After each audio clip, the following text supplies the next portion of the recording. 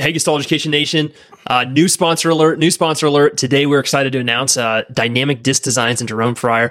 We have an awesome discount code for you. Just use the code Gestalt to get a little bit of money off on the Dynamic Disc Designs. They're the most realistic anatomical discs that we've ever seen. If you caught our episode with Dr. Stuart McGill, you saw an entire shelf full of them. Everything from cavitation instruction to disc dysfunction to SI joint dysfunction, all sorts of amazing joint stuff. movement, vertebral movement. Absolutely. So go to Dynamic Disc Designs, use the code Gestalt. As always, you can use the code Gestalt on Core 360 belt to get a little discount on the belts there. We love to use that for biofeedback for teaching respiration, intra-abdominal pressure, and how the abdominal wall should be working during function.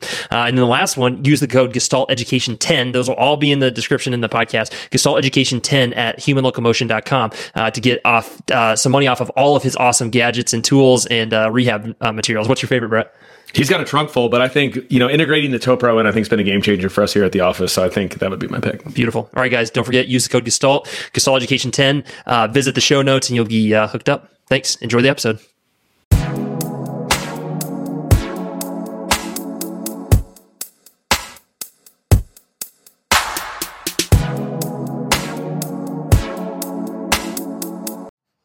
All right, everyone, welcome to another episode of the Gestalt Education Show.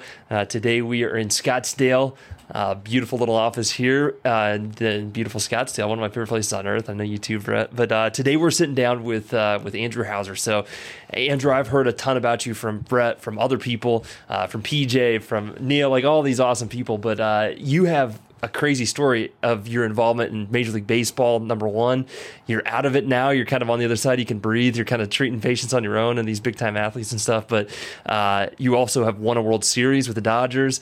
You were. It's kind of an awesome story. We were on this before. I think I counted 6 teams, 7 teams. Was it 6, maybe? 5? Five different Major League teams, and only 38 years old. Yeah, I don't know if that's a badge of courage or not. No, it's a good thing. I mean, it's pretty amazing to have longevity in that sport. Number one, not only longevity, but longevity with multiple different teams and multiple different positions. You started out with a strength coach, and then you've kind of worked your way up to when you were at the Dodgers, you were the head of rehab. Basically, would be a decent title, I think. And so maybe just everybody wants to know, like, how do you start working in Major League Baseball? How do you work with these high-level athletes? Like, maybe just a quick intro, like some of your intangibles or the things you think that made you successful in that arena. Yeah. It's actually funny how this could be a long conversation. So even how I got in, because I was in college, so I went to the University of Kansas. Ooh, I did not know that. I don't like that. I went to University of Missouri, so this did not start off well. Bad start. This is really bad start. Rock shock, baby. Yeah. It's good year to be a Jayhawk, even football wise, kind of this year. That's right. Kind of. It's a little. Yeah, that's fair. They did win the Orange Bowl my last year there, for what it's worth. There you go. Had to be you. Yeah, obviously. So yeah, I went to University of Kansas, and honestly, it was after my sophomore year. Well, I really didn't even know what athletic training was. I was in a car accident. I started working with an athletic trainer that, she treated me like an athlete again, which is what I wanted. I just didn't feel like I was being pushed enough. And so I was like, she told me that she was an athletic trainer. I just thought it was a strength coach. So that started for me, that whole mindset of it's just all one thing. That was right out of the gate. And then I was trying to get internships. I interned with a chiropractor actually who did all ART. That was after my sophomore year of college at Kansas. And I was seeing the results he was getting. I was like, wow, that's way better than the ice and stim. I've been seeing a lot of he's getting people better. And I was just like, man, I know I wasn't sure what pro sport I even wanted to be in. I grew up playing everything, but I was a higher level baseball player. And my travel team coach growing up was actually the major league hitting coach at the time. And I called him. I said, hey man, I'm not asking to get a job, anything like that. Can you just pass my resume along? And that happened to be for the Diamondbacks. Ken Crenshaw called me. PJ Mainville called me, was the medical coordinator. And whenever I interviewed and they invited me out to, this was in Tucson, Arizona. And this is met so many people through this. This is funny how it all comes full circle. I was in Tucson, Arizona for the summer. They'd have like their long-term rehab there. But you were hired then as an intern. I was Gotcha. interning. Yeah. So this is before my senior year at Kansas. So that whole summer I was in Tucson. I'd intern with like long-term rehab in the mornings, and then when AAA was in town, I'd do that in the evenings. And then at University of Arizona at the time, Neil was actually the basketball strength coach, Neil Ram. And I got connected through him. Like I was working like Gatorade camps. And so got connected through a friend at Kansas to the guy that's like Neil's best friend. And so I met Neil right then. And they were just in Arizona at that point. I was like, again, I was seeing the ART stuff, but like they were pushing like just way more. They weren't on the DNS train yet. That was the following year, I think, that started to gain traction for them. Same with PRI. But like they were pushing anatomy trains. It's like, oh, this is really cool. I was just getting like, I felt like just the fuse was lit at that point. Like I was so pumped. I was just seeing the integration of the staffs and just how everybody was. It was the first time that I'd felt like in an athletic environment again. And I don't say that from a team perspective, but like you felt like you were on the team. Like everybody was pushing each other to get better. And I'd never had that. I'd never felt that like, no disrespect. There were some great people at Kansas, but I never felt that like amongst a staff, like a sports medicine staff. And it was just different. I was like, okay, this is it. So finished my senior year at Kansas. I actually was a strength coach with the Phillies. And then great experience there. But I was like, I'm still trying to figure out, like, I knew I wanted to be hands-on. I wanted to train people. And coming up in the minor leagues, like you either need to be in the right system or you probably need to be on the medical side. So that's when I went to Tampa. I'd worked my way up, and I was working in a PT clinic in the off season, it's actually how I met my wife. And I started going really deep down the DNS rabbit hole at that point, because I would just like I'd go to courses like every weekend, and then I'd go back and I'd have like 45 minutes of patients. So I'd like just immerse myself in DNS, and that definitely just made my learning curve way faster on that. And like I was kind of dabbling in some PRI stuff, doing a lot of ART. And then I went from there to, it was actually a mirror of Neil's position in Arizona at the time. It was called a manual and performance coordinator in the minor leagues. So that's how Arizona had plucked me over. It was kind of like an assistant medical and an assistant strength coach, both. So you could just kind of hop in and out of both rooms. And then it was just go where the need is. So went to the medical coordinator, and then I went from there to Atlanta, where I became the director of player health and performance, which was, there was so much I learned in Arizona, and then there was so much I learned in Atlanta that super stress, like it was super stressful, but just like your phone is ringing nonstop. I was involved in everything, but like I was really excited about getting to develop kind of my own vision personally, but also just develop a team, and then like pay forward what I'd gotten to learn in Arizona from the people that mentored me. And that was, I remember we had a coffee at Busch Stadium when you were with Atlanta. You were mapping out everything you had going on. I was like, man, he has got it going on. Yeah. It was, it gave you an appreciation. Every year was different. Like that first year, or like getting there, it's first like, okay, you got to get some people on board, like, because you're trying to change a culture. You're trying to integrate strength, medical, psych, like nutrition. So trying to save money on work comp. Yeah, like on a budget. The things that people don't think. And at that point, it's like we were just a bad team in Atlanta. Like we lost, I think, 99 games or something that first year. Like we had some guys that were kind of on their way out. We had some young, like up and comers. Our GM at the time had made a lot of really good trades for the long term. He has since been banned for life from baseball. We won't talk about that. That's another story. But man, there's just so many, like you just needed. If I were to take one thing away from being in Atlanta, it's like, man, you go into a new situation and you don't know until you don't know, but you just have to get good people around you. Like, you can build the skills, but get good people, hire on character, and like start. And you have to start putting systems in place. Don't you think it's not just good people? I mean, they got to be good at what they're doing, but they also have to be team players. They have to know how to work well with others. So there's more than just being like a superstar clinician or trainer. There's also, this other component of being able to play well within a team. Yeah. Yeah. And the interview process, interestingly enough, became so important for us. Now, there's like the part of like, you're always reaching out to people, trying to, kind of find draft and follows and like who could be good fits from maybe other clubs or other sports or from colleges. But figuring out like, hey, what worked with the psych actually quite a bit on this, who's I think the director of behavioral science for the Royals now.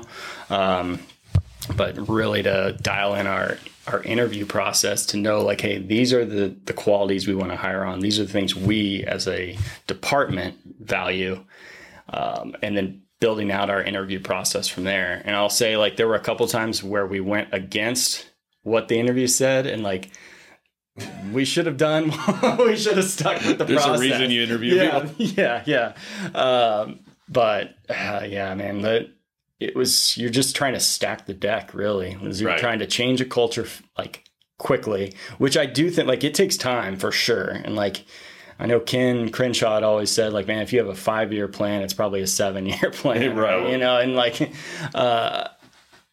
there's certain things that can be changed very quicker than I thought. But it takes time for, it to really like take hold. And I think too, think of all the different levels of buy-in you have to get, because you got to get buy-in with the team. You got to get buy-in with the players. You got to get buy-in from ownership, and getting buy-in from those 3 components. That is not easy, No, for sure. And the staff that's already there. Yeah, exactly. And the coaches and there's things like, since I've been other places, like, man, I wish I would have done that different, or I wish I would have done this different. But like the cool thing now is like you have people that you helped mentor now taking some of these head jobs that you can pass some of those things on to, which is still like, man, that's the biggest part of pro sports I miss right now is that mentorship piece with the rest of the staff. But I am getting to do that in other ways, but just being in that day-to-day of it is a totally different ballgame. Now you're what we call a bandit, the people on the outside. Yeah. But you gotta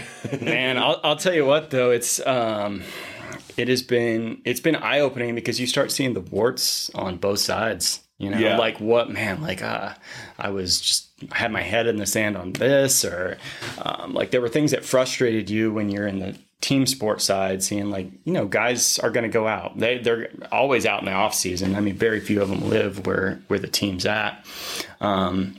But even some, and I think it's becoming more and more common in baseball.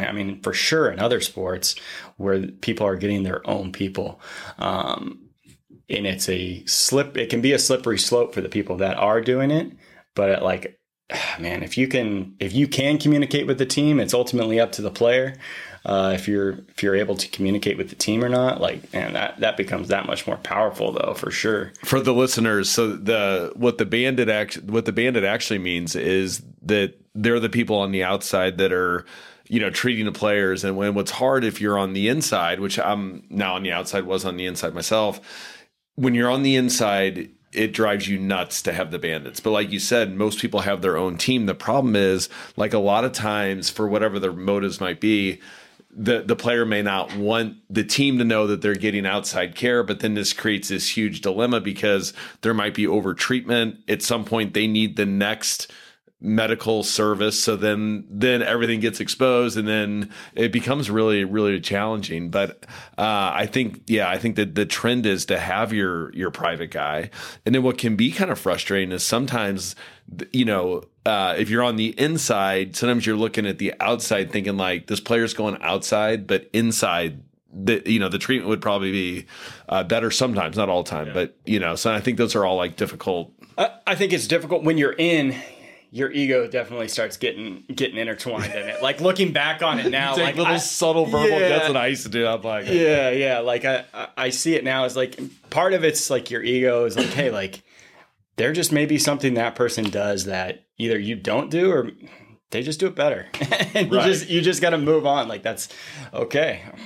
Whatever. You know what I will say now, and like I don't know if I was listening to these cues enough when I was in, but like, and this is the general population person and the pro athlete, people don't feel heard.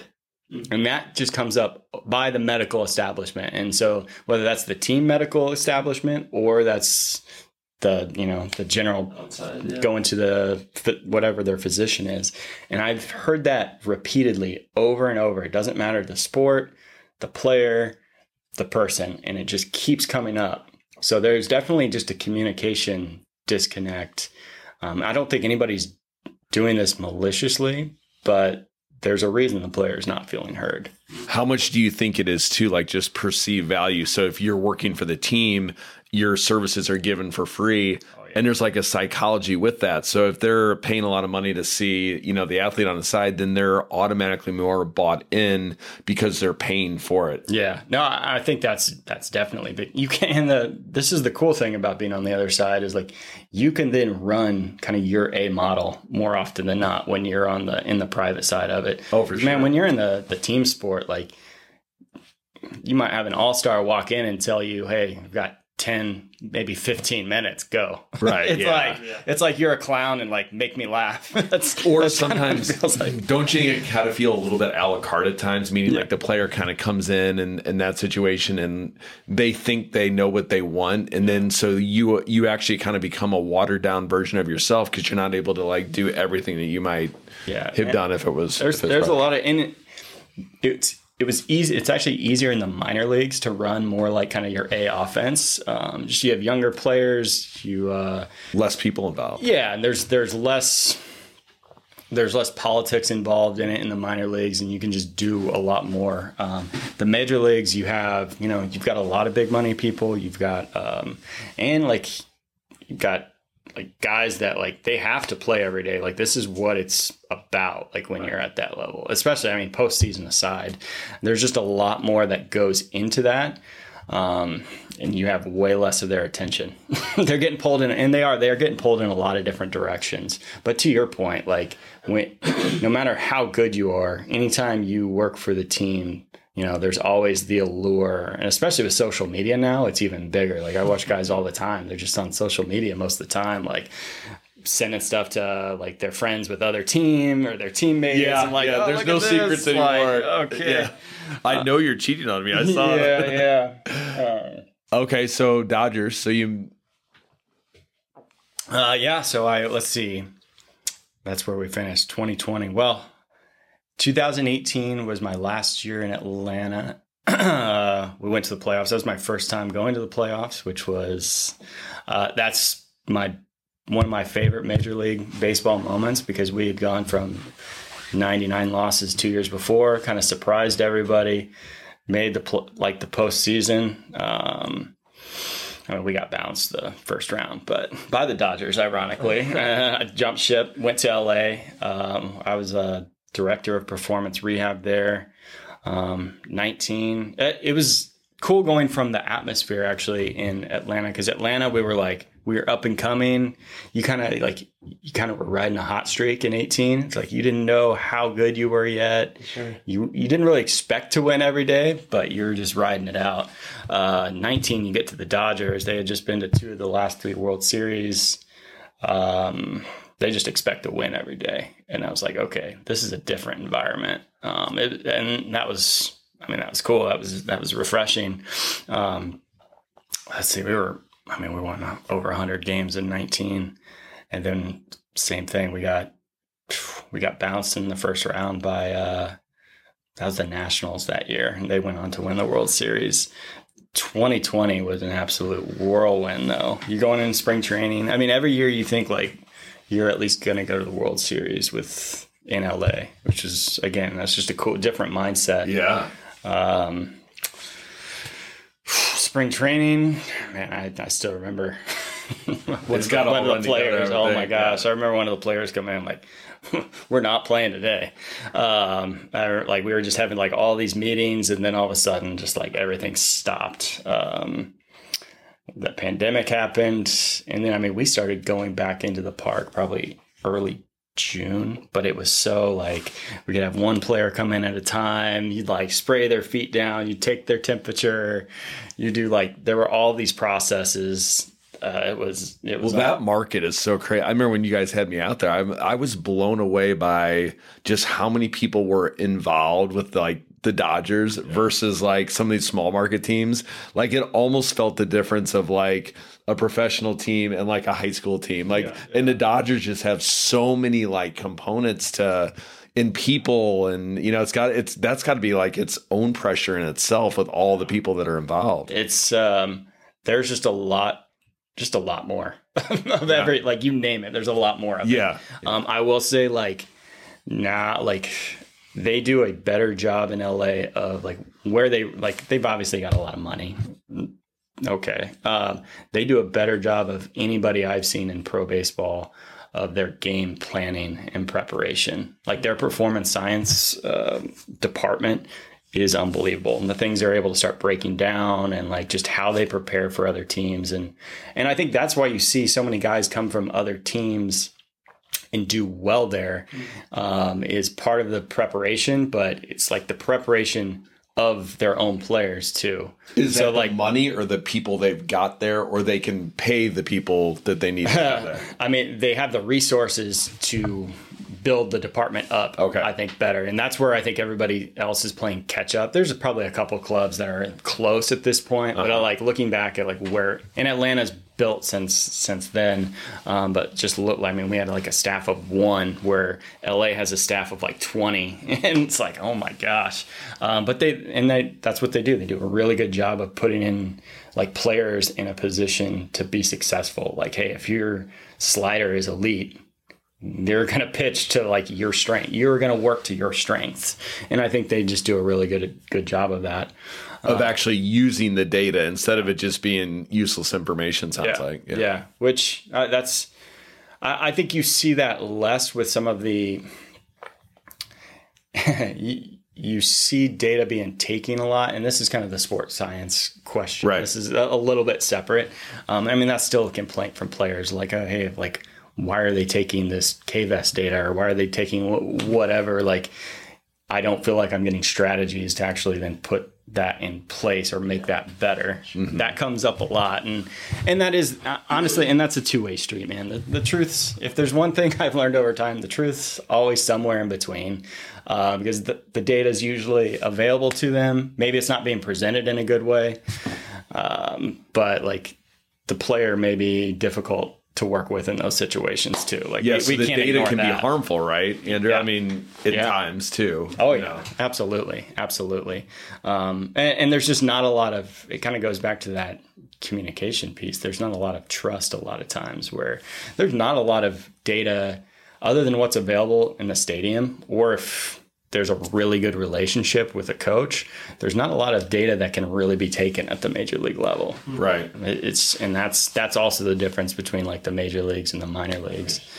They can take a little bit more in some of the other sports, but still like you're limited to really what the players and the Players Association is going to do. I think that's where all these companies that come out, or the general population thinks like, oh, why aren't you doing this or that? Like, players got to okay it. Right. Well, so let's maybe switch into some integration. So you and I crossed paths real early in both of our careers through, it wasn't even DNS at that time. It was just Pavel doing like some bastardized reflex locomotion and literally just mesmerizing every room that he's in. He's got that ability to do that. And then you, like all of us, I mean, you started heavy in DNS, and then, you go down that path, and then you've taken a deep dive into PRI. So let's maybe start there. Because, a lot of people that are, especially in professional baseball, obviously I represent DNS baseball, but like Ben Hager and others who are big into the, the PRI side of it, we actually have a really good relationship. And I think like everybody thinks that it's so binary. It doesn't have to be that way. What made you maybe leave DNS for a second, go down to PRI, and like what's, or maybe that's not exactly the way to word it. But I mean, that's a good question, because you're right. People are looking at them like one's black, one's white, and like that's I don't think that could be further from the truth. Like they're saying, Neil would always say, like they're speaking Spanish, they're just speaking different dialects. You know, one may be from Mexico, one may be from Spain, and for me they filled gaps for one another, that like questions I had maybe in one system where the other would answer, and vice versa. Because I think the thing about DNS, like, man, this is development, you know, and like it's you start like that was after ART. DNS was foundational for me, and then like it just, man, especially with the reflex locomotion, just kind of like blew my mind. I was like, what am I seeing? Watching these people with CP walk around after whatever Pavel was doing at the time. But then going to PRI and be like, okay, like there's some things like I didn't feel like I was, and some of it I probably just wasn't good enough at the time either, but like wasn't getting the results I wanted. And I was seeing some other people get some like speaking a different language for sure. A lot of acronyms. I was like, oh my gosh, what is going on? But for me, like it was just like immersing yourself in that system. And then the more you can immerse yourself in any system, the better you're going to learn it. But you're also going to learn the holes in it, which I think is the important thing too. Exactly. Like you can't, and we were talking about this before we even started recording. Like you can't continue to do these, just do one thing in pro sports. Like you can't do it. Like there's probably, 5 people in the world that can only use one system and be just better than everybody. We've had Mike Leahy on our, and his take is, yeah, you can do the approach, which I would recommend what you're saying, or you could say, well, I'm just going to be the best in this one modality. And then, there's 2 ways, but I agree. I think you're more hireable if you have multiple. Yeah. And for somebody like, Mike's one of those 5 people, exactly. Mike, Pavel, probably like Ron Haruska, like there's Willem Kramer is another guy, hands-on guy. But even a lot of those individuals do learn other systems. Pavel is a great example. Like, he learned from Yanda, he learned from Vojta, he learned from Levitt. Like, so yes, you can call that one system, but that's multiple systems. What do you think, since you've been around Pavel and Ron, and I've been fortunate enough, just shared weekends over like state conventions with Ron too. So I've heard him speak and vice versa. And I think that they do have some similarities. I feel like both of them are almost like artists in the way that they're viewing the patient. They are never really paying that much attention to what the actual pain syndrome is. You can always tell like what they're currently into at that moment, because that's what they want to talk about. Yeah. What are some other similarities or differences you've noticed between Pavel and Ron Ruska? Well, I appreciate you saying that, like, and I see that with like the Postural Restoration Institute right now. Is like you're seeing some of the tertiary courses come up, and like that's clearly where Ron's like interests are. Sure. And it's like, the cool thing, and this is where I think there's a huge similarity between the two. Well, number one, like they can respect other systems and they can talk deeply into, like, even if they don't know your system, like they can have a conversation about it just because their knowledge is far beyond a lot of what ours is ever going to be in a lot of different areas. They're so like, both of them are so neurologically minded on a number of things. And they're thinking more steps ahead than like, that's something I always tried to pride myself in. I was like, man, I'm trying to think so many steps ahead and think about all these different things. Like if I'm thinking 5 steps ahead, they're 50. So. I think too that, like if I hear Ron talk, I don't necessarily go back into my office and say, oh, I've got to go no more PRI. However, in my world, it makes me think differently about DNS, which makes me a better clinician. So I think like sometimes it may not like set you down a path of, trying to be the next Ron Russa, but it makes you better in the current system that you're in.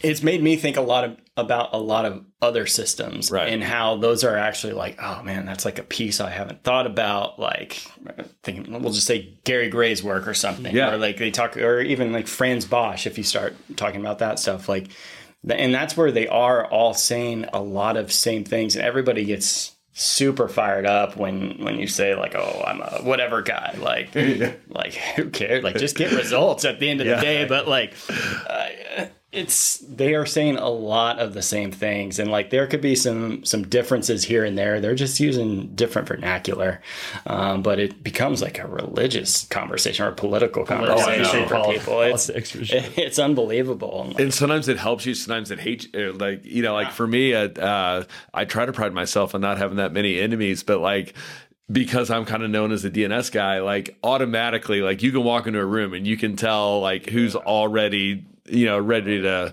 start a fight with you. But but I mean, just on those two guys, like, again, they're like spoon feeding people to ultimately get them to where they can talk about what they want. Right. Like, that's how I think Pavel and Ron are both that way. Like, you look at DNSA, like, that's so like beyond what, you know, Pavel wants to talk about. Right. But the irony is they do like those, like whatever they're taking from that system is so foundational, and they're going back to these foundational things. They're just having to explain it to you in such a dumbed down like way. Right. But they're using them. They're using those same things, those same exercises, whatever, but it's for like such a higher level purpose than we can fathom most of the time. And that's what I've seen more and more. Man, I think anybody that's super elite does foundational things so well. It's just like you don't really fully understand why you're doing them when you're first starting out, or you're getting into a system, and then like they've got like just so much. Any elite person just there's so much depth behind the reason. I mean, even like you look at Vern Gambetta, like it's like the OG of strength coaches in the baseball world, but there was like he had these like leg circuits or these med ball circuits. There was like there still is so much genius behind the simplicity of what he was doing. And that's what Einstein would always talk about, you know? Like, brilliance is in simplicity a lot of times. Yeah, and that's what all these elite people are doing. We just can't fully appreciate just how much depth there is behind it when we're beginning and diving. So tell us a little bit. I know you took a deep dive into the fascial distortion, which we've had zero representation on our podcast in that. So what made you look at that? What are the key points from there that you took away? And so, well, you need to get Casey Hummel on. Okay. So Casey he's a chiropractor in Wichita, and he's the guy that really the driving force behind it. The original DO that started, it's been passed away for a number of years, but FDM it just gives you such a great framework, and it's going off a lot of subconscious cues. That's what really drew me. Like, it's simple, number one, but that it's not saying like, hey, you can't use DNS, you can't use ART, you can't use, like, it's that's not smart. It's it's far from that. It's really just giving you a framework of like, hey, when you should maybe use these tools, and it's going off like of whatever their body language is, whatever they're showing you. That's really where it's starting to drive you towards like, hey, this would be a good tool to use here. Right. And then you'll find new things will kind of come up as you go along. But I still I definitely use that. Again, just it's a framework approach. And then the skill itself, like there's a couple things that they do different. But again, like needling, cupping, the fascial manipulation, ART, they all fit into this system. Right. Or if you just do like basic trigger point stuff, like it'll all work into the system. Let me ask this. What is the void that fascial distortion model is filling that the other techniques weren't for you? Like, what is the... Yeah. You know, there's like crossover where it's kind of, we're all kind of treating the same thing, but then you run into certain things like fascial manipulation is a good example where like, or neurodynamics is a great example of that. Like if you don't have that tool, then you're going to run into a patient today that you can't help. Yeah. That's a really good question. I think for me, again, there were a couple things that I was never thinking about with some of the different approaches, like just a couple of their specific techniques, some stuff right off the bone or some stuff more of length of a muscle tissue or fascial tissue. And it was starting to expand and adding loaded movement and unloaded movement into a lot of things where the other systems weren't fully capturing it. Again, like I think all of these is like, again, we were talking before, like I use a lot of fascial manipulation, like the Stecco work. And I still do a good amount of ART, or in functional range release. Like all these systems should be complementing each other. That's what makes this so fun, isn't it? Yeah. It's like a puzzle sort of. Yeah, exactly. So if you look at Stecco's work, which we were introduced to him recently in the last year or so, the technique is so powerful. I wouldn't say struggled, but our challenge has been, to see the assessment is definitely different than the way that we're typically used to looking at things. So like we're hosting in March and at our office again. So we're excited to like look at it again, revisit it. And so what do you think about the deep dive that you took into Stecco's work? So I use that every day for sure. And it's kind of like, interestingly, like what really drove me to it was PRI, which PRI doesn't push manual techniques, but the thought process, because the level 1 is all broken down into planes of movement. And I was like, okay, there's something there. Yeah. And then like the level 2 stuff is all very like rotational. And I was like, man, it's like joint by joint approach, or if you start looking deeper into like the Voyer work, they're always talking about like limnoscats or like figure 8 movements, helical of tissue. Yes. Yeah. And I was like, man, like this is all like, again, they're all saying the same things, and then it's just figuring out how to treat it. So I personally do the assessment different than they do, because I've essentially taken my own. It's kind of like it's a number of different things, but it's more general, like range of motion, and like it's probably more PRI based. And then if I need to break things down further, I do, but just my down and dirty assessment. And that tells me a ton off the Stecco work of like, okay, like I know I'm going to have to attack somewhere in this area. They're going to talk about balancing things out more often than not. And if you do, I used it daily in the pro sports world too. And that's where, again, they're going to treat, once, twice a week. And like, just, you feel like you've been crushing somebody more often than not. They get good results. It's just super aggressive technique. You obviously can't crush somebody if they have to perform that night. So I was always very cognizant of like, hey man, I'm going to spend, if they're playing that day, I'm going to spend 10, 15 minutes. I'm going to get in, I'm going to get out, but I'll be able to have like a summation effect of like being able to hit multiple things and being able to get the inputs I want every day. Right.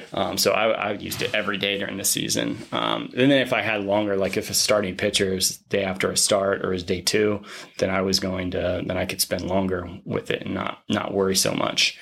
But man, I mean, and do you find yourself using more of like the ways that you were taught to implement the treatment with elbows and stuff like that? Are you doing more?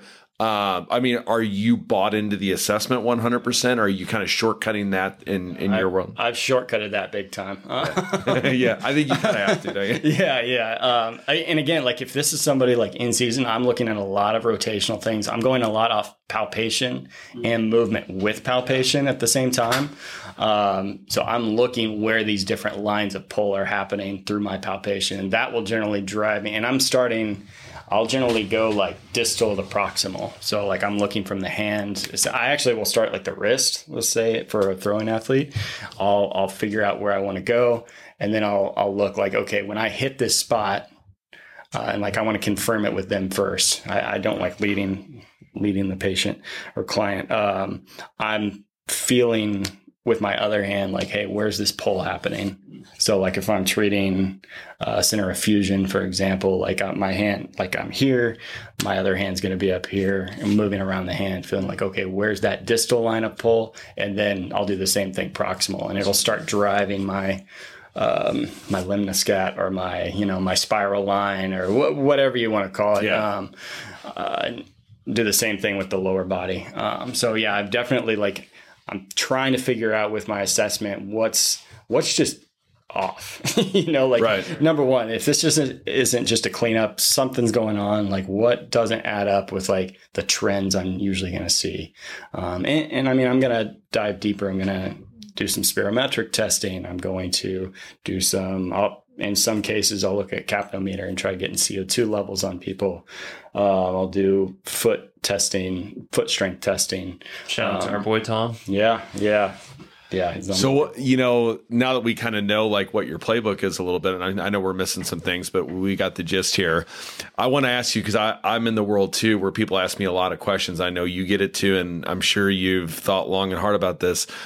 Within the last 5 years, there's been a lot of people wondering, in all the techniques we just mentioned, what do we have to offer for vision rehab and things like that? And I felt like myself, I've been exposed to a lot, and I kind of I'm oh, I can kind of theorize that. Then when I try to work with it, I'm I don't know. Yeah. Where are you on that? What do you think's actually changing the way the muscles are using the eye?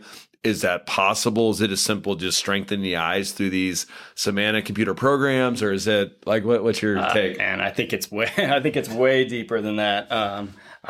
I took a really deep dive in this space about a decade ago, and was just trying to figure out okay, I'm not going to send everybody away to get special glasses or do different things, and trying to figure out what's my testing telling me? What kind of trends am I seeing with that? Right. Cervical lateral flexion tells me a ton on their visual field, and just trunk rotation in general. But I spend a lot of time of okay, number one, can they disassociate their eyes from their actual skull? Yeah, right. Two, how's their depth perception? So can they appreciate the fact that hey, I see a doorstop behind you, when moving back and forth. I've seen that change orthopedic testing. Just those two things I've seen change orthopedic testing a lot. And then appreciating peripheral space and understanding your eyes have to reciprocate and alternate. And that you can open up some crazy amounts of trunk rotation when you start getting that. And I think it's just changing how you're it's not all about acuity. I always ask about eyes, in just my first talk with somebody, do you have a prescription? Have you had LASIK? Have you contacts? Testing people with and without contacts or glasses on is always really interesting. And covering an eye, you start seeing some crazy changes and just overall what you would consider basic orthopedic testing and range of motion stuff, just by covering one eye. Because multisensory integration is, by definition, it's how you're integrating your vision with your smell, with your hearing, with your taste, with your vestibular system. And I think people miss that. You think you're pulling out a Snellen chart to see and sports is about how to integrate that. And I think that's on the forefront of where sports medicine is probably going, we're definitely trying to work on that in DNS of how do we actually, even outside DNS, start to work on better multisensory integration? What does that actually look like when you're training an athlete? I mean, think how much of your sensory information you just take in through your eyes. And if you're a pro athlete, take that so much further. Hey, you've got 40,000+ people in the stands. You've got, and this is are you on a baseball field? Are you on a football field? Are you trying to avoid getting hit? There are so many, and that's just a small piece of the vision. Your sensory, your ability to feel the floor is really feeding your eye information. I think about what wide receivers have to do. Oh gosh. Yeah. Their ability to actually sense the ground and getting to I love watching sideline catches. Absolutely love it to see man, that's where you want to see the biggest difference. I'm sure closing speed too, but in the NFL and college, an ability for a wideout to get 2 feet in and some of the catches they make is and there's never the same situation twice. That's what's so unique about that scenario in sports. So I've never actually talked about this because I really don't have a way to teach it. So I hate to to even bring it up. But for me, the most powerful tool I feel like in changing vision is reflex locomotion. And the reason I think that is because I feel like the muscles around the eye, they will compensate and they will adapt so well. So then like any training to improve eye function, I think like at times is just, maybe they're better, but they're better because you've just made them able to adapt and compensate better, which maybe makes them better. Whereas I feel like reflex locomotion may be the only modality that actually changes how the brain is coordinating the different muscles around the eye. Yeah. And I know you've been exposed to reflex locomotion. So I have not personally used it enough to like where I would, like when I was using it, like everybody, yeah. Like I wasn't focused enough, I don't feel like, on the visual system at that point. Like now for me, like I stand in specific parts of the room when I'm working with somebody to affect their visual system. So there's like different things I'm trying to like subtly do to where we're impacting this, or like how I'm setting them up. Like I want the room to appear larger on one side than the other. Because like to me, like, okay, we're starting to create a new adaptation. And then their system has to start figuring that out. To your point though, like, man, the neurological change that you can have, and like, especially as you start using it more and more with somebody with DNS and like reflex locomotion. Yeah. Are they teaching reflex locomotion still? No, we had to cut it out. Just because I thought so. Yeah. It was just too much. I mean, you do you have a 4-day weekend, and in 3 hours you tease people with reflex locomotion. And reflex locomotion is the hardest thing you'll ever try to learn in your life, and so you can't do it. So you're like, it just wasn't the place for it. And then reflex locomotion is its own thing. Yeah. So there's a copyright issue there. But I think that, it's that it may be that one area where it really could potentially shine. Now, in your environment, I was in the same environment. Like, you have to have the right setting to be able to do it in a professional sports locker room or training room. I mean, that is not the place, because when I was trying to implement it in my setting, like, players are walking in and they don't have great attention spans either. I got a story of somebody I was doing reflex creeping with. He asked if he could watch his phone through like the hole in the table. I'm like, dude, no, like there's no way. But I think like the environment, it can be. There are honestly a lot. I've taken a lot of things from like digging into autistic therapies, and I'm not saying like professional athletes are autistic, but it's like they're so overly sensitized in certain areas, and like their ability to focus on other things. Sometimes like therapy is like the last thing they want to focus on. So it is. It's like you got to figure out some different sensory inputs. No, you see hints of that, because if you're working with like an autistic child, like if they're autistic, and they're 8 years old, give them 10 years and you'll see raging, rigid, obsessive compulsiveness. Yeah. And everybody who's successful in the world has hints of obsessive compulsiveness. So I think like you see that in that world because of, you got to be a little bit different to be the best in the world at what you're doing. You got to be wired a little bit differently. So here's where, and I want to talk about reflex locomotion here, because the first like two things always like change like right away, especially as people are starting to do it more, like experience it more, their tongue starts watering, their breathing changes. And this is not belly breathing. Like, and you don't know it until you see it. It's like, man, that's like in like their pelvis. And they don't know anything's changing. No. So like you're giving God high fives in your mind, and they don't think anything's happening. And like they get up, they don't realize what happened. And you're having a little party with yourself thinking you're, but, and like, maybe this is me trying to connect too many dots, but you think about that and you're talk about the visual system, like we talk about our eyes alternating and, like they expand, they contract, like that's run really, but like our breath is tied into that. Like that, like we cannot forget that. Like our tidal vault, you're going to exhale fully when you appreciate your peripheral vision. You're going to start to inhale as you start to focus on something. Like that's your sympathetic, that's your parasympathetic system. Like they're all operating at that point. And if you can't do that well on both sides, can you ever fully exhale? Can you fill different parts of your thorax with breath? Can you get that true like deep pelvic breath?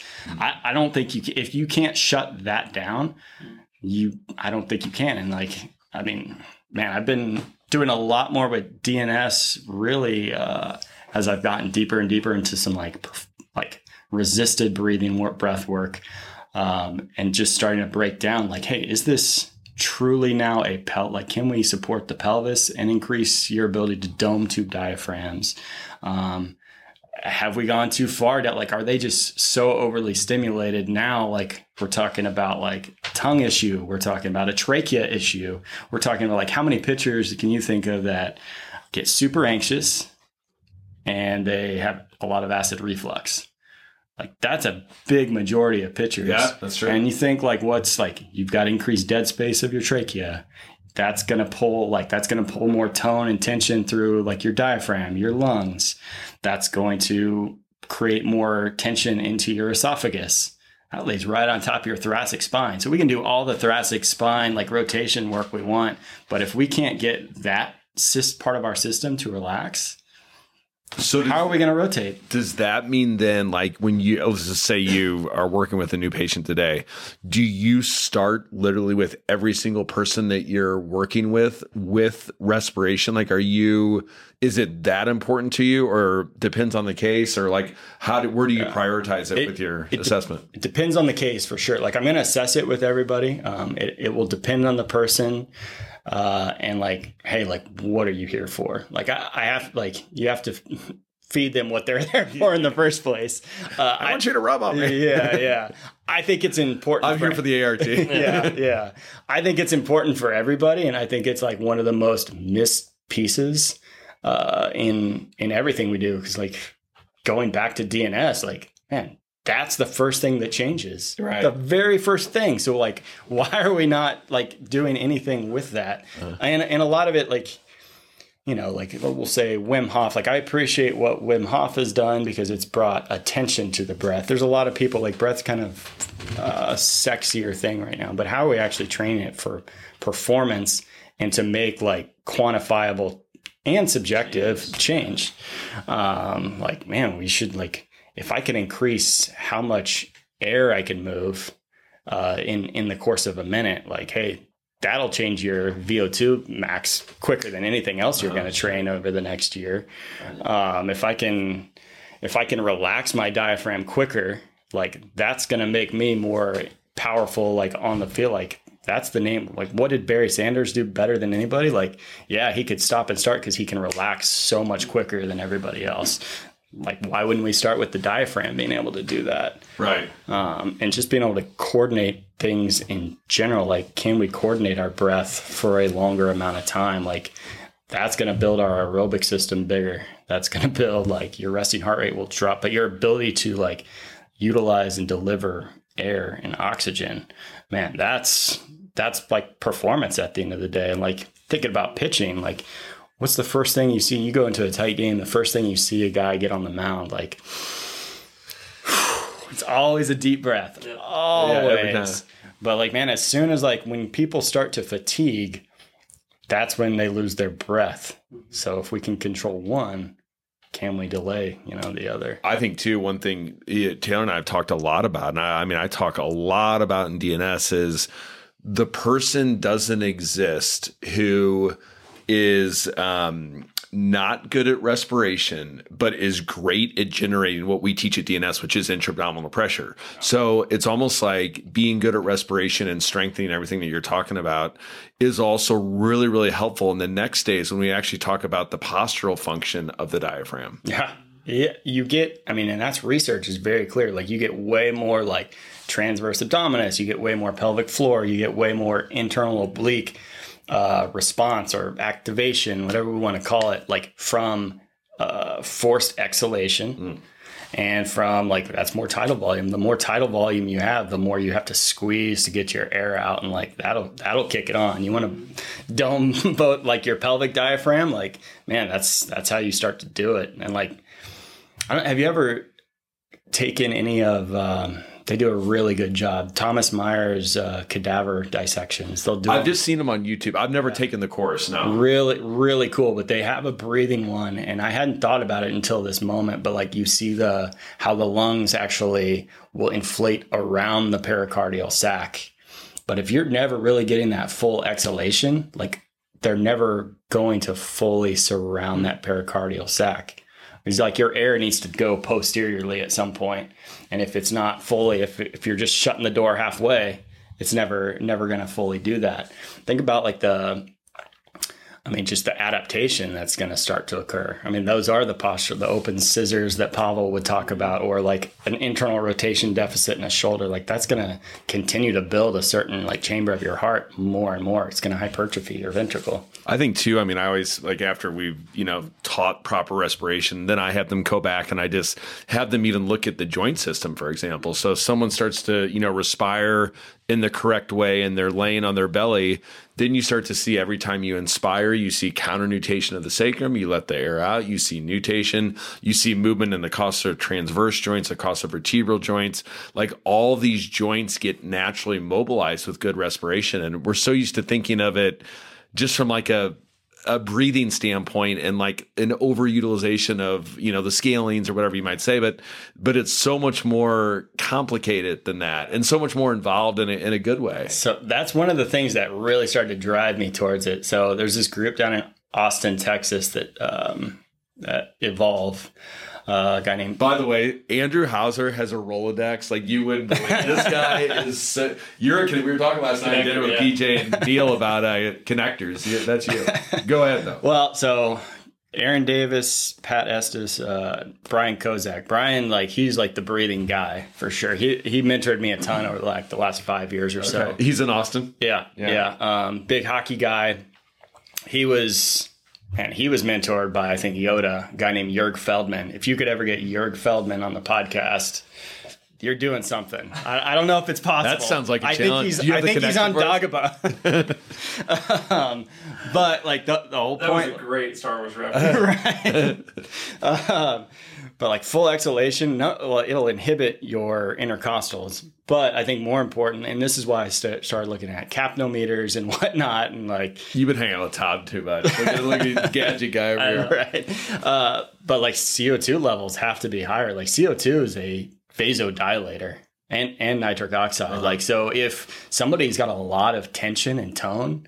And we can all think of like these clients or these athletes we work with that, man, they have a straight leg raise of like 45 degrees. Like they're just all tone all the time. Like you want to look at a capnometer on that person. That's going to be a really low, like resting CO2 level. You can drive that CO2 level up, and you can do this in a number of different ways. Like many roads lead to Rome. And you can you'll quiet down their nervous system, and you'll get like a vasodilation response, soften their tissue, and that'll give you a window to like make a change. Because those are the people that don't change, no matter how much manual work you do with them. I don't care what technique. Yeah. And they come back to DNS like does really good work with those people, but it's all like there's a huge respiratory component with those individuals. But I started using a lot of passive blood flow restriction or dry sauna. Like again, there's a lot of different ways you can go about it and like meeting the person where they're at. But if you can get that person, I think hypercapnic, you can do hypoxia. I'd go intermittent. This is generally what I'll do with athletes that like maybe they don't want to breathe on a bag for a long time or something. But you can drive that CO2 level up, and that's going to give you a window to make change. It's a free anti-inflammatory, like better than we're going to do otherwise. So there's a ton of low-hanging fruit in that area, and it's just like starting to understand the physiology a little better and figuring out like, okay, what if my intent is to make this change?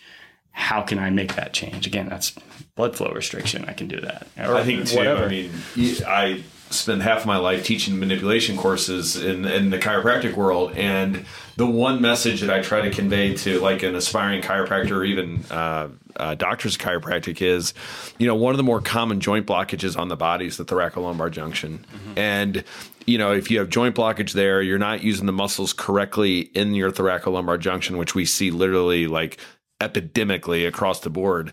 I think too, like even if we're looking at the musculoskeletal system, where if you're in the world of manipulation, you get good at joint play, and you're like, God, I feel like I'm manipulating everyone's thoracolumbar junction. But then if we go like back to the actual like etiology or cause, we're back to everything that you were just speaking of, and how important even like proper respiration, the generation of intra-abdominal pressure from a stabilization standpoint is actually for maintenance of normal soft tissue tone, I mean, we talk about the spine, but my God, throughout the whole body, especially if you look at Tom Meyer's dissections, I mean, literally we are connected from our plantar fascia to our occipital frontalis. I mean, just through, fascial linkages, as everybody's going to know. But I mean, it's easy to forget about that though. Like how interconnected the body is. I mean, I started using, this is probably about 5 years ago too, Moxie monitors around this time, which are like muscle oxygen sensors. Mm-hmm. And that opened my eyes to a lot of this stuff. I think Tom's into that too. Yeah. That was one of our connecting moments for Tom and I. But like, man, you just start seeing like air is running the show and that delicate balance that we have. Again, like, man, if I go out and squat right now, like I need to utilize oxygen. And then when I recover, I need to redeliver oxygen. If I can't do those just like basic things, then I'm going to be a mess. I'm just the reality. Or like that's when you start seeing, let's say, a pitcher that can't find the strike zone. Like, all right, it's time to take him out. That's when you see, we've all seen it, like 400-meter runners are great examples of this because you just see like they get to a certain point and they can't, like, it looks awful. Yeah, right. But they're like, they're still better athletes than any of us. They're still going to have a good time. But you see their coordination break down when that happens, like that delivery and that utilization of oxygen is like, it's over, like that balance is over. Like they're just trying to survive at that point. There's so much tension that gets created in the system at that point, which again, you need to be able to perform with all that tension, but you also need to be able to figure out how to release all that tension. So vision is, that was one of the things I wanted to ask you about. And then obviously with PRI, there's a lot of like dental talk and, what's your current take on that? Are you, I mean, it's been fun, even in my career, which has been a 20-year career, it's kind of ebbed and flow in what people thought. You have your true functionalists that are like, you just need to restore function in that area and everything's fine. And then you have these other people that, are using aggressive orthodontics or headgears and things like that, or mouthpieces. And where do you sit with all that? So I do think there's definitely, I see a number of dental patients actually. And that's just kind of by happenstance. There are certain things I think certain appliances are great. So whether that's going to start expanding their palate to increase their nasal airway passages, I think that's a big thing, or just to help them find their bite again.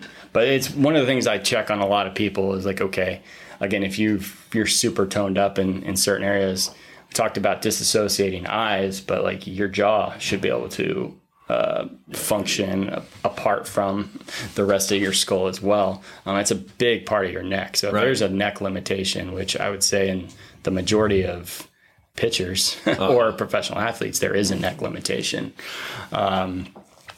It's something I always look at. It's just one of those things of like, okay, like how far do I really want to go down? And this? And do you, exactly. Or where do you start that? I mean, because sometimes that could be the key thing in a case, but then also like it's not everybody though. So you may just be looking at some noise. I try to walk that fine line of like, okay, like that's probably important, but let me see how, like, that's not my like biggest strength. Sure. I can do some things in that space, but like, let me see what I can change underneath that. Using your other tools. What I do oftentimes is like, if I'm going to go like really be thinking outside of the box, then I use my audits, whether that's trigger points, joint blockage, tension and tone. So you may do an intervention in the jaw and then come back and check that. Is that kind of what you're doing, or using more of the patient's symptoms to guide so that? I'll especially, good story. I got to tell this for a minute because it's on the visual system. It's on the dental system. We had an athlete in the playoffs. This was 2021. We're in the division series, and we had an athlete, he'd never had vertigo before, shows up with vertigo, and he's like an important like relief pitcher for us. Like, oh my gosh. So we're just trying everything we can. We're just throwing the kitchen sink at him at this point. I mean, not trying to like overdo it, but I can tell you the thing that made one of the biggest changes, and this is going to sound funny, but like took a popsicle stick, put it back on it was his left side, And so he could, like, it's like putting a board underneath your foot. It's bringing the ground up to your foot. So we were essentially bringing his bite up to his molars. So he could ground himself like through his molars, actually. I will not say he was not perfect by any means. But that allowed him to actually pitch that night, and like he threw up. So like it was bad. Right. And when he'd take that out, like it'd take a minute, but he'd start getting dizzy again. Wow. And like, so there are certain instances, to your point, where it's like, this is a big part of it. And you start to notice too, just people's like the shapes of their face, you start to get a pretty good idea of like if they're a potential dental person. Right. If you have a more narrow face, you're probably going to have a higher palate. There's going to be, I always ask about like permanent dental things they have going on. There's a lot of athletes get their teeth, get veneers now too, Sure. which is a whole other thing. Yeah. It's like, and we've got asymmetrical faces too, but now you've got these perfect symmetrical teeth. Right. Like something's not right. God, your teeth are pretty. Yeah. Way too damn white, and the rest is kind of history there. Well, so I mean, I know because you've had these like director roles, and I mean, I have been absolutely enamored. The one thing that people don't realize about me is like, give me free time, and I'm studying functional medicine. Like, I'm just so intrigued. I just think it's like the future of everything, basically. Have you dabbled into the functional medicine world, or? I mean, I have looked a fair amount into it.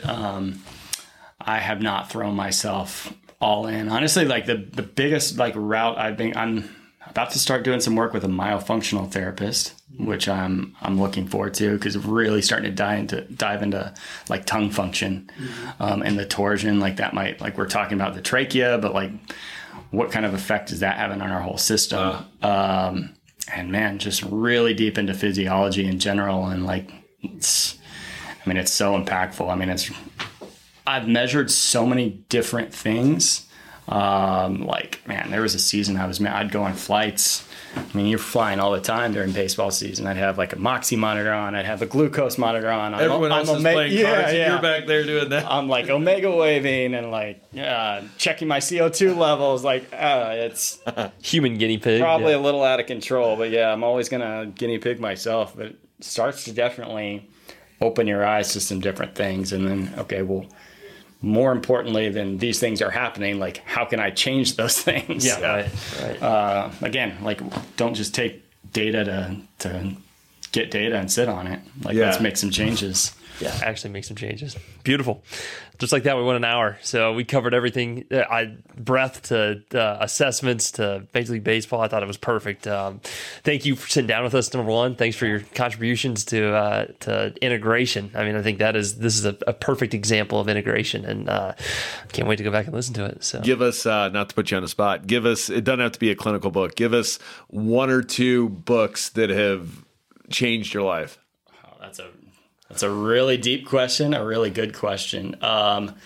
This will be one you haven't heard before. There's a book about George Marshall, who was he was the Army Chief of Staff in World War II. And like, he was like the architect of all, like really putting like Eisenhower in place, MacArthur, Patton, like putting all these guys in place. And so like that book was, I absolutely love that book, because it's like, man, this guy, nobody's hardly heard. They've heard about like the Marshall Plan, but nobody's really heard about like this guy. Okay. And like, it's a newer book. It's probably been out for a while, but again, nobody's really knows about him.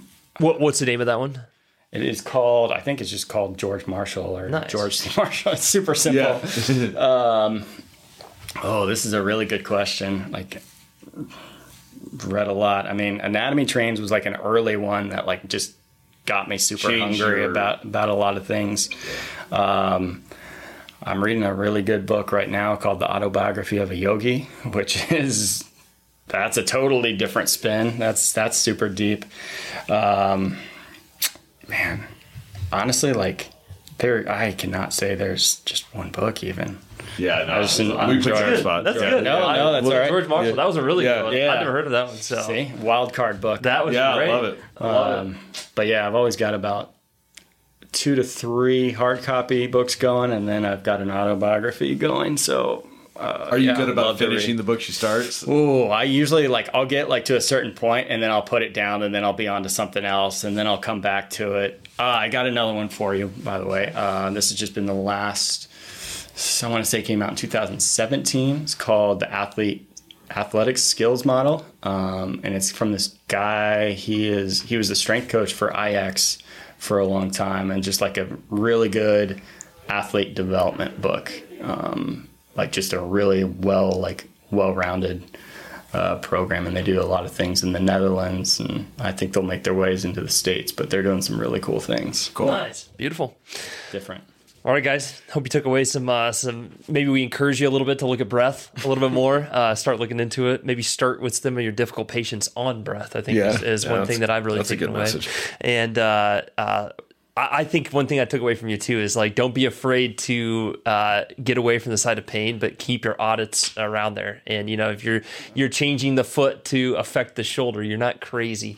Just actually look at the audits first, and then you'll be surprised what kind of changes you make. So yeah, that was good. Beautiful. How do people get a hold of you if they want to? I'm on Instagram, Twitter. You can email me, andrew@continuumhp.com. Might take a couple of days, but I'll get back for sure. Nice. Just that. That's one thing. If I was going to say just to young practitioners and whomever, we talked about having a Rolodex, but it's just putting yourself out there, wanting to learn from people, and usually people in the field they want to talk about these things. We get excited to have these conversations. So don't be afraid to reach out, and that's how you start building relationships. And I've gotten so many ideas, and there's so many directions I've gone just because of meeting with people and them talking about something oh man, I need to take a look at this. Yeah. And that's changed my career. And again, that's beyond the book stuff. I love to read, but relationships, man, getting to know people and it's the face-to-face stuff that starts to change things. Makes the world go round. Beautiful. All right, guys, good luck with patience. Thanks for tuning in. I hope you enjoyed this episode of the Gestalt Education Show. If you liked it, share it, subscribe to it, send it to your friends, send it to someone that needs to hear this message. We really want everyone to be able to tune in and get the best clinical advice that they can, which we're hoping that we're giving to you with these special guests. So if you have any questions, please feel free to reach out to us, or if you have any suggestions on upcoming conversations, let us know. For a list of our upcoming courses, we're adding them all the dang time. So go to gestaltedu.com, click on courses, and they'll all be right there for you. All right, have a good day.